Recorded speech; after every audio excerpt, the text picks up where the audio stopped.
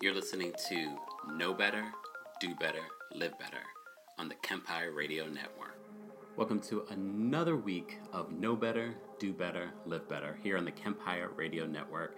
I'm your boy, The Kempire. So excited about this week and what we're going to be talking about. I think it's so important right now to focus on the current events of what's going on in the world, especially with this wellness series. So this week I spoke with singer and songwriter Mila Jam, and we explored a variety of different topics beyond just her music career. But I also wanted to speak to someone that is very vocal on the trans experience, about Black Lives Matter, and we talked about all of those different things along with her music. But I think it was so important, especially for this wellness series, to a little bit deeper into what the trans experience really is, not only in music, but also in the world that we live in. You know, how is dating? How is, dealing with this within a Black family? So I was so grateful to Mila for being so transparent and being so insightful on some of her thoughts in regards to her experience. And I think it's so important to just put it out there, and I said this during my conversation with Mila, is that although I'm Black and a part of the and she's Black and a part of the LGBT plus community, we are speaking about our own experiences. We do not represent the entire community, and I encourage people that aren't a part of the community, if you do have questions, speak to a variety of people. You may speak to one person and hear something completely different, but I love the fact that we can use this platform to have conversations like this with an artist and a person like Mila Jam. So take a listen to our special interview, and later on we'll also be sharing some music from Mila as well. All right, everybody, welcome back to another episode here on the Kempire Radio Network. I'm so excited because I've been following this next artist's music for a few years now. So I was really excited to have her for a two-part interview here on the Kempire Radio Network. One for the Know Better, Do Better, Live Better series, but also for the Kempire Show every Friday here on the Kempire Radio Network. Please welcome for the very first time, but not the very first time that we played the music here on the network, but welcome for the very first time for an interview, Mila Jam. What's going on? Hi, hello, and thank you for having me. First of all, you know we've played your music here on the Kempire Radio Network before, but this is the first time that we've had an interview. So there's a lot for us to talk about and catch up on. We have to build and catch up, and I'm excited to be here chatting with you. And thank you for playing my music and continuing to play the music because it's important to me. Definitely. So as I said to you beforehand, I want to first talk about your story. How did this all begin for you? How did you get into, being a creative person? I don't want to just say a musician because I know you dance and you do a lot of different things. So how did this all begin for you? It's my whole life. I started, when I was like 4. I was training and taking dance classes, music lessons. I was an actor when I was little. I was like a child actor, actually, and had opportunities to actually go to LA and to start pursuing acting full time as a child actor. And the story goes that, my mother raised me. She was a single parent. My parents got divorced when I was very young. And just the idea of her as a single mother moving to Los Angeles to sort of just take a whim and take a crack at the Hollywood business didn't really seem fitting at the time. And so we just took a different route, and I grew up in the South, primarily with my grandmother. So my grandmother raised me for a long while when my mother was recovering from a divorce. And so going back and forth between my mom and my grandmother, I'd always been very active, very creative, loved to sing, loved to dance, always wanted to be in the spotlight. And I was in theater camps. I was in, regional theater productions since I could remember. It'd always been my passion. And I just tried to figure out the road to becoming, I think, an artist, a musician, a solo artist, because we all sort of have these things as entertainers and performers. You start doing one thing, but you always have like the goal of accomplishing something different, maybe within the same industry. But like, it's kind of weird when we discuss how people are known for one thing, like actors who actually sing as well. And we kind of bash them when they're like, they're an actor, they shouldn't be singing, or they're a singer, they shouldn't be acting. You know, so sometimes that gets a little funky for me, because I'm like, a lot of people who are in the entertainment industry, you know, you don't just do one thing. You know, a lot of people do a lot of different things.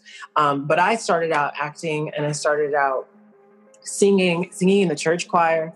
Wow. And then I actually didn't start training to dance like professionally until like I was in high school. Like I started dancing professionally when I was 15, and I was training, like I was doing moonlight training with my dance teacher, Melissa Williams. She was teaching me with the younger kids. So I was helping assist her while learning the basics. So I was I was multitasking basically and moonlighting at the same time while going to school. And I just felt so passionate about it that I like, all of my youth was rehearsals. Like I didn't date, I didn't do other things. I was a gymnast. I did do that for a while. I thought very briefly that I didn't really have an interest in sports. I thought for a moment that I could play soccer, but it really wasn't for me. And then I played the saxophone for like a year. And I had to choose between chorus or band. And I wanted to sing. So I have been in the arts my whole life. I find it so interesting because you say you grew up in the South. Where in the South did you grow up? Columbus, Georgia. And what was, especially with Georgia being in the news a lot this week, yes. How was it growing up down South, especially as becoming, from transitioning to who you are today? Like, tell me about that story. Tell me about how was that experience? One thing I like about the South, I'll start there, is that I think the fabric of family is very important in the South. And I like that, raising children in the South, it can be really good to raise children with, the ability to be around their family, to be around nature, to be around it's not as fast paced as like being in New York or a major city, so to speak. So that aspect of it was kind of cool. But it is the South, very closed-minded. Being a creative, artistic kid, I always felt different, ostracized. I was always picked on. But it was the one thing, at least, and I think this is a little bit has to do with colorism and being Black. It's like when we look at Black people, we look at ourselves as like these things. We're athletes, we're musicians, we're entertainers. And so those are sometimes a way to escape being treated or mistreated a certain way. So for me, it was about being, that's the kid who can sing. That's the kid who can dance. And that was my safety net. That was my way of being validated by people's opinions of me, because they didn't approve of my, the way that I acted or the way I carried myself or my identity. So, when I'm being picked on and called names, at the end of the day, it was like, at least they can do that, or they're good at something, essentially. And so it was tough. I just knew that I would never stay there. That was basically the bottom line, is you don't get to pick where you're raised. You don't get to choose that. So I just knew that like whenever I'm able to free myself from what felt like the shackles of this like really constrained way of thinking, I'm going to do it. And I immediately, when I knew that I could leave, when I graduated high school, I was like, I'm going to New York and I'm going to start my life. You're out. At 18, I was out. Tell me about so you left Georgia at 18. Tell me about that experience of coming to New York. So the school that I came to be in New York is a theater academy, conservatory that allowed me to live here in the city and experience the city, as well as learn and hone more of my craft in musical theater. which is what I went to school for and what I went to study for. And so it was important for me to take the dive as soon as possible, because I feel like my life has literally been running against the clock, because there's so much time. I think first of all, as Black people, I feel like time is rarely on our side, because we're constantly having to make up for lost time because we're not afforded certain things. So we're having to put out more energy just to be able to accomplish some of the most basic things. And I'm like, as an artist, well, like, I wasn't born into money. I wasn't born into the opportunity to be on like a hit show or have all of these things. So I've been chasing them. And I was like, I needed to move to New York so that I could advance myself. And I wasn't really scared. I moved, shortly after 9/11 happened. Wow. And it was, kind of like, why would you move there when that happened? That was a whole nother hurdle. And I did it because I was like, I'm feeling unstoppable. Like, I just, my life is so important to me. I'm not going to let all of these other things get in the way. And was I scared? Yeah, I was scared, but I was much more passionate than I was scared about following my dreams. I'm not sure how willing you are to talk about this, but can you tell us about when you decided to transition? Yeah. So I always knew, I always felt like I was one of the girls. All of my friends growing up when I was young were women, were girls. My connection to most men around me in school or whatever, I never felt like I understood their point of view. I always felt like I was perpetrating in their experience, especially like when I was in shows and I'm in dressing rooms with the male group of actors. I'm in the corner, like covering myself, feeling invaded. And I felt like I was just not in the right space. I endured it because when you're young, you just kind of like, you listen to people and you let them dictate your life and tell you what to do, where to go, how to act. So you do what you have to do to get by. But you hold on to that feeling and that emotion. So I always knew what it felt like. I didn't know how to describe it. I didn't have the vocabulary. And the vocabulary came way later when, maybe end of high school, after I had come out identifying as gay, because that's just what it was. It was like, you're born this way and you like this, well, that's gay. And, even in the 90s, it's like, you're dealing with the binary. It's like, you're either this or that. You're gay or you're straight. You're Black or you're white. Like, it wasn't much conversation about the intersectionality, the nuances of being all these different things. So I read a lot in high school. I just kind of embraced being different and unique. I was always very androgynous kind of growing up.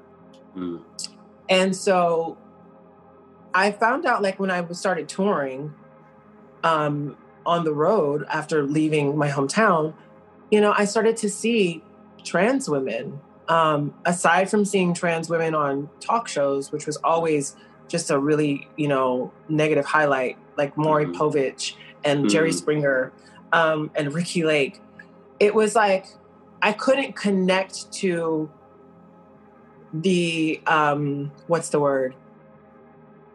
I couldn't connect to the circus of it.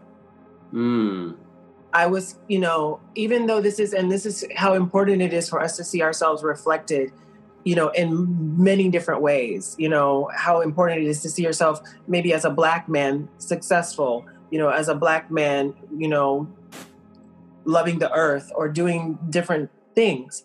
So I just couldn't accept the circus of it. And I just was like, I'm not like that. But what helped me realize who I was when I finally saw some trans women in the flesh who were like multidimensional people, not only beautiful, but very well spoken, very intelligent, like witty, all of the things that we look at when we see Hollywood actors and stars, or like, we idolize. It's like, oh, I want to be like that. And so I finally met like trans women touring on the road and then coming to New York. I was like, oh, it just clicked. I was like, oh, it's possible, like, to be a woman, to be fully realized and to actually be someone amazing and have a life. And then what does that look like? Where do you start? Like, how do you start that process? And I always say in interviews, my best friend, Laverne Cox, actually was the person that, she gave me the tools. She was like, you can go here, you can do this. These are the doctors or people that you can talk to. This is the clinic you can start, learning about therapy, all of these things. And it was like, wow, okay.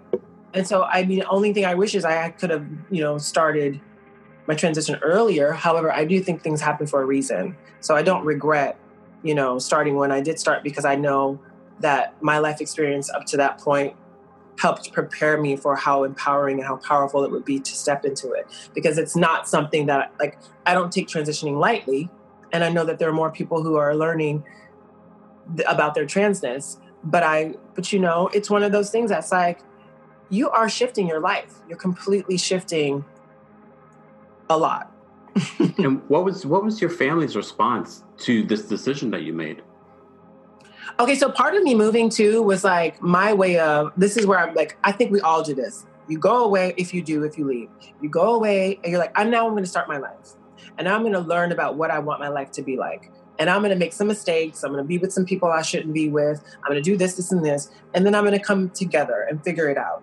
And that's the way I think. It's like, I want to figure out as much as I can about myself before presenting it or going to other people. And I started my transition actually before telling my family. And it wasn't until maybe a year into it where things were starting to change, where I had to go back home for a visit and say things like, listen, this is who I am. I'm transitioning, and I know I'm a woman, and you're laughing now and you don't get it now, but I have to do this for me. And they did not understand. They couldn't really place it. Could they understand when you had identified as a gay man? Could they understand that, or were they didn't understand that either? I think they understood that more. Yes. Okay. And I still to this day believe that there are more people who understand or accept what it kind of means to be gay than they do, because most people don't know a trans person. You know what I'm saying? Most people don't have a direct connection. I call it the Ellen effect. Ellen came on TV and she was a lesbian, and all of a sudden everyone was like, oh, that's what it is. And that exists. Okay, there's a reference point.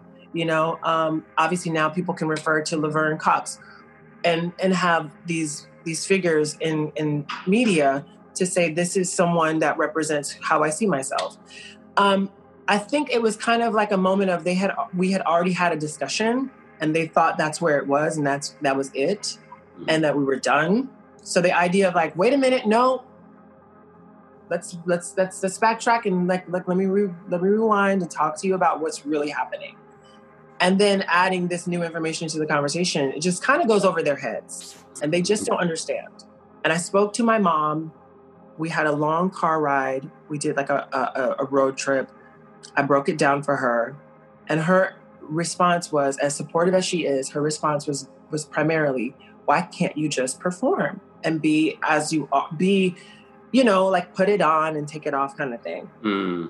And I said, I get the sentiment, but that's not the truth. The truth is when I go to sleep and I wake up, I'm Mila, 24/7. It's not about hair. It's not about a dress. It's not about heels. It's not about, those are things that are accessories that, color the situation. But at the end of the day, my core and my person and my soul is Mila. And it just took her a few more, after that conversation, maybe a few more years. I always say that I think that time heals the things that we just don't know how to understand. And she came around because she started to understand how I was able to create and live and thrive and survive, and how important it was for me to have a chosen family who supported me, because that supports your argument and your need to claim your life and your authenticity. And so she just started to get it. She started to get it and go, and that made her change all of her thoughts about what people say to her about her child. And I think it's a parent's job to listen to the child and use their own processing, you know, alongside what they want for their child, but not to drown that out by like the church or your friends or what other people think. And I think that's the brilliant thing my mother was able to do, is she was able to think for herself and listen to me, and then kind of roll into like, okay, I'm starting to see, I get it. Okay, now I get it more and more. I think it's interesting because, you know, especially, you know, as we talk about Black Lives Matter in the last few weeks, the last couple of years, I know it seems brand new to a lot of companies, but Black people have been here a long time. But especially as a Black family and your mother accepting you as a transgender woman, I have a couple of questions. The first one is, you know, one of the things that I've been examining, especially for Pride Month, is the LGBT, the T part. Have you felt a part of the LGBT, you know, et cetera, community? Yes and no. I mean, let me just tell you this. Trans women make space for ourselves. We make our own space. And we have to, because I think like Black women in general, in America at least, there's not a lot of people making space for us, cis or trans. So it's very important for any woman to hold her own and to find her own space and to keep that for herself. So, you know, it is nice to be included or to be, you know, shown that you matter and all that stuff. But at the end of the day, there's so much of that work that we have to just do for ourselves that it's like, when nobody cares about us, we still have to go to bed with ourselves. And the power of loving yourself as a Black trans woman is so fierce. Like, I don't understand how people can't see that. Like, they would much rather mock us or kill us to prove a point that's really stupid and doesn't really exist and is a whole like illusion and a narrative that I don't subscribe to. But that, like, how much it takes to just be able to stand in your beauty, your truth, your power as a Black woman, as a Black trans woman, without anyone else's, you know, a grace or opinion. I think it's interesting that, and I think, and even for my own ignorance, it wasn't until maybe the last few years that I even remembered or understood that this movement of the, you know, LGBT, you know, movement began with a Black and Hispanic woman. Black trans woman. Yeah. You know what I mean? So She's on my shirt. Yeah, of course. Marsha. Yes, Marsha. But you know what? I think people don't know, and I think it's so important, especially when we're having conversations like this, to remind people that this movement began with a Black trans woman and a Hispanic trans woman. Right. But you have to remember, when we're talking about this, and I think it's great that we're having more conversations about this. Yeah. But we have to really look at the infrastructure of what it means to not only be Black in this country, but what it means to be different and Black in this country, and to be even further othered, because so much of our Blackness has rested on the back of like this doctrination, like this doctrine of like, this is what God is, this is what you are supposed to know about it and how you're supposed to, you know, present, and the protocol and the guise of religion and who we answer to, and our structure, the social structure of like the church and our communion in the church. Is like the beauty of, like, let's just say the beauty of the Black church is congregating, the togetherness. I'm here for that. That is the beauty of it to me. But then the rhetoric that kind of comes behind why you're gathering, it just totally omits the lived experience of our Black brothers and sisters that are not cis heteronormative, that are different, that are trans. We all know this in Black churches across America. There's tons of LGBTQ queer people in the Black church that are constantly having to be silenced, having to act a certain way, having to be hidden, having to be underneath, I mean, I could go on and on and on about it. I refuse to be that person. I lived through it. And my relationship with religion and all that stuff shifted dramatically because of the way I was treated. And it didn't make sense. It didn't match up.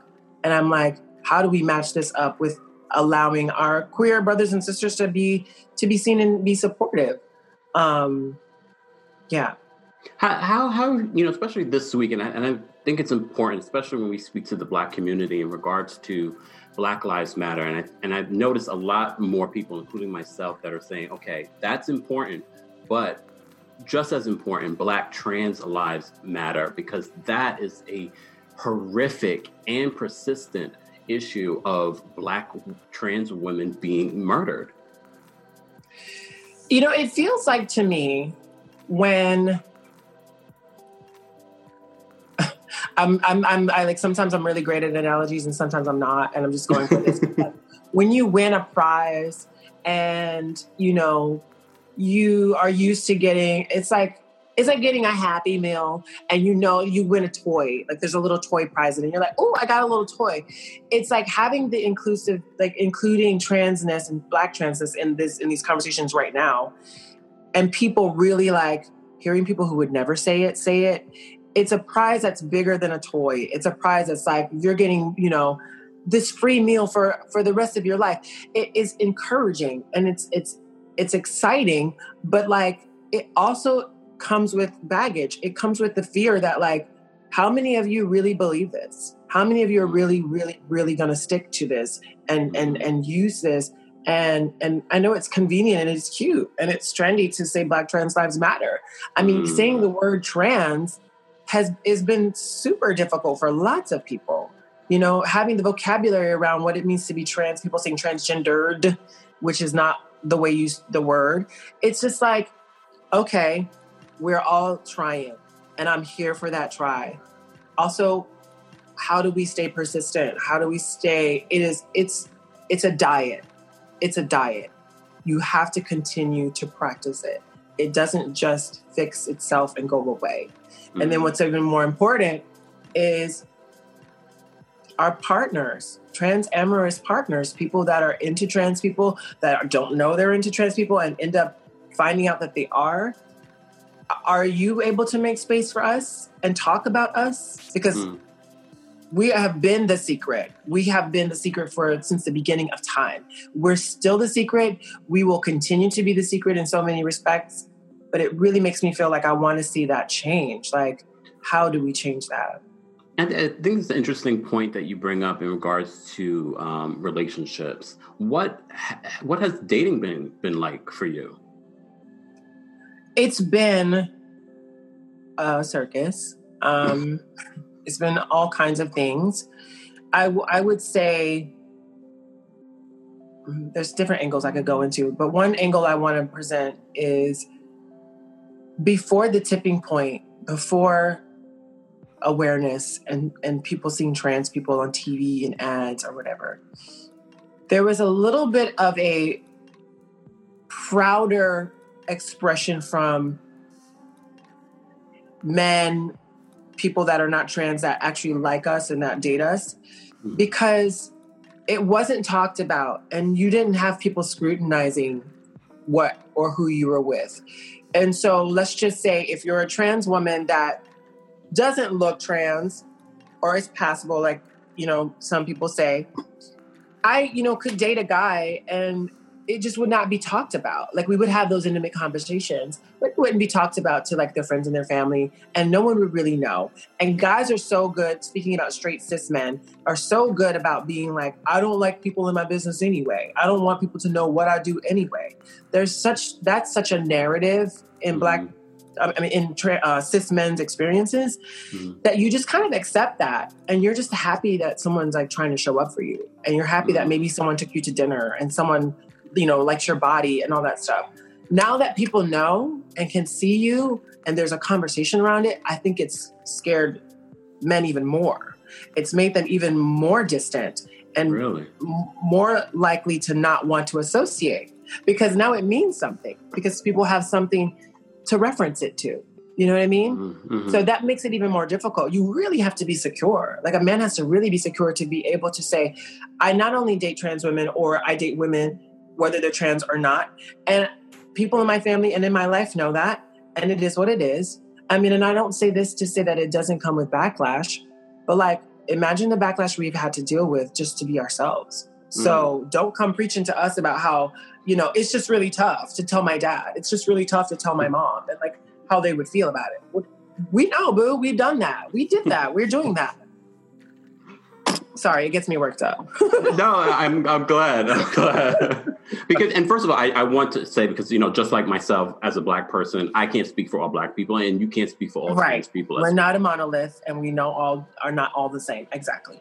So this is your experience. And I thought it was important, though, because we are people. Dating is the same in a lot of different ways amongst all of us, But then let me add this to the conversation. Mm-hmm. I meet guys everywhere I feel like dating online is good for trans women because we can disclose and we can be, have a level of safety and say what we need to say when we need to say it. I still believe that a trans woman should be able to say it when she needs to and wants to. Mm-hmm. I don't like this idea that we owe it to you or have to tell you, because I think that narrative should shift based on every man needs to know that it's possible. You might meet a trans woman and might be into her and you might like her. We need to stop having these conversations that we don't exist and that you would never be into us. Mm-hmm. But I think that a lot of guys, just want to enjoy and if they like you, they like you.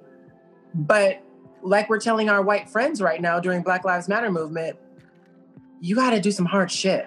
You got to have some hard conversations if you want to reap some benefits.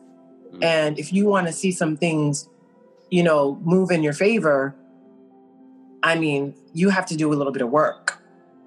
So there are guys out there, they're very rare, but some guys are open-minded enough and have done some work on themselves, are continuing to do work. There are guys out there who are just terrified. They just don't know what to do. And I can tell that they wish that they could, be more, I guess safer, knowing that they are open to dating trans women. And, I've just learned to just sort of weed out what I don't need to deal with. And I think that's every individual trans woman's job, is to figure out, how much are you willing to put up with? I've put up with a lot. What are you not willing to put up with now? Well, at this point, I'm not willing to put up with this, the secretive thing, the I like you, but I don't want anyone to know thing, the down low thing. A lot of this comes from being really centered and happy with my life and just where I'm going. And I'm busy and I have things that I'm doing and things that I'm working on and accomplishing and that I'm creating a legacy. And there are a lot of fuckboys and there are a lot of guys who don't know what they want and don't want. And that was my other point. A lot of men don't even know if they want relationships and don't want relationships. So right there, this is a conversation that me and my sisters that are not trans can have all day, every day. Mm-hmm. Is trying to find men who want relationships and are actually open to building something with you. So many of them it doesn't matter if you're trans or not, because they don't want anything anyway. Mm. What is something, speaking of the Mila that was back in Georgia, what is something now that you know that you would have told her back then?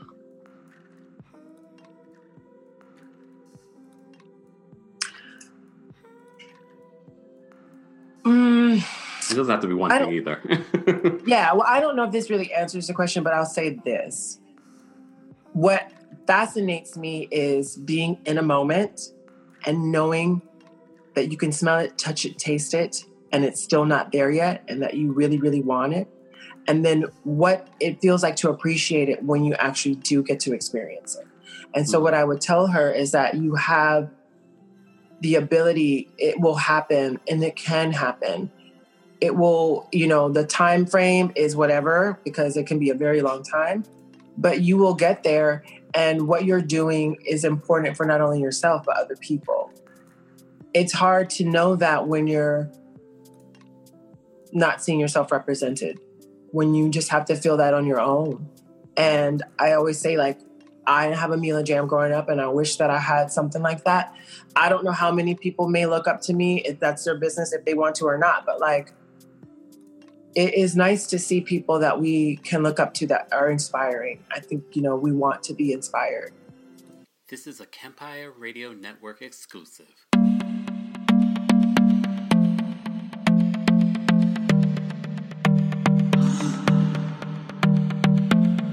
I sing out a prayer for our better days.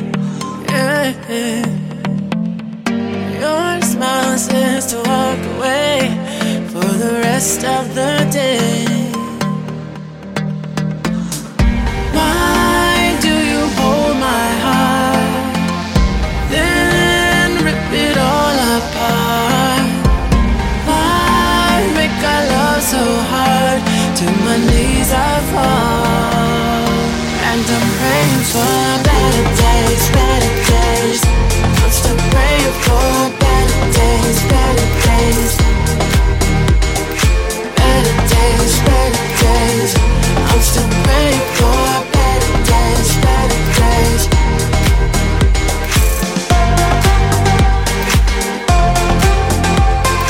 Better days, better days. I'm still praying for better days, better days. This is a Kempire Radio Network exclusive. I keep hope so high that we'll see our better days. You'll be the one that always is so set in your ways.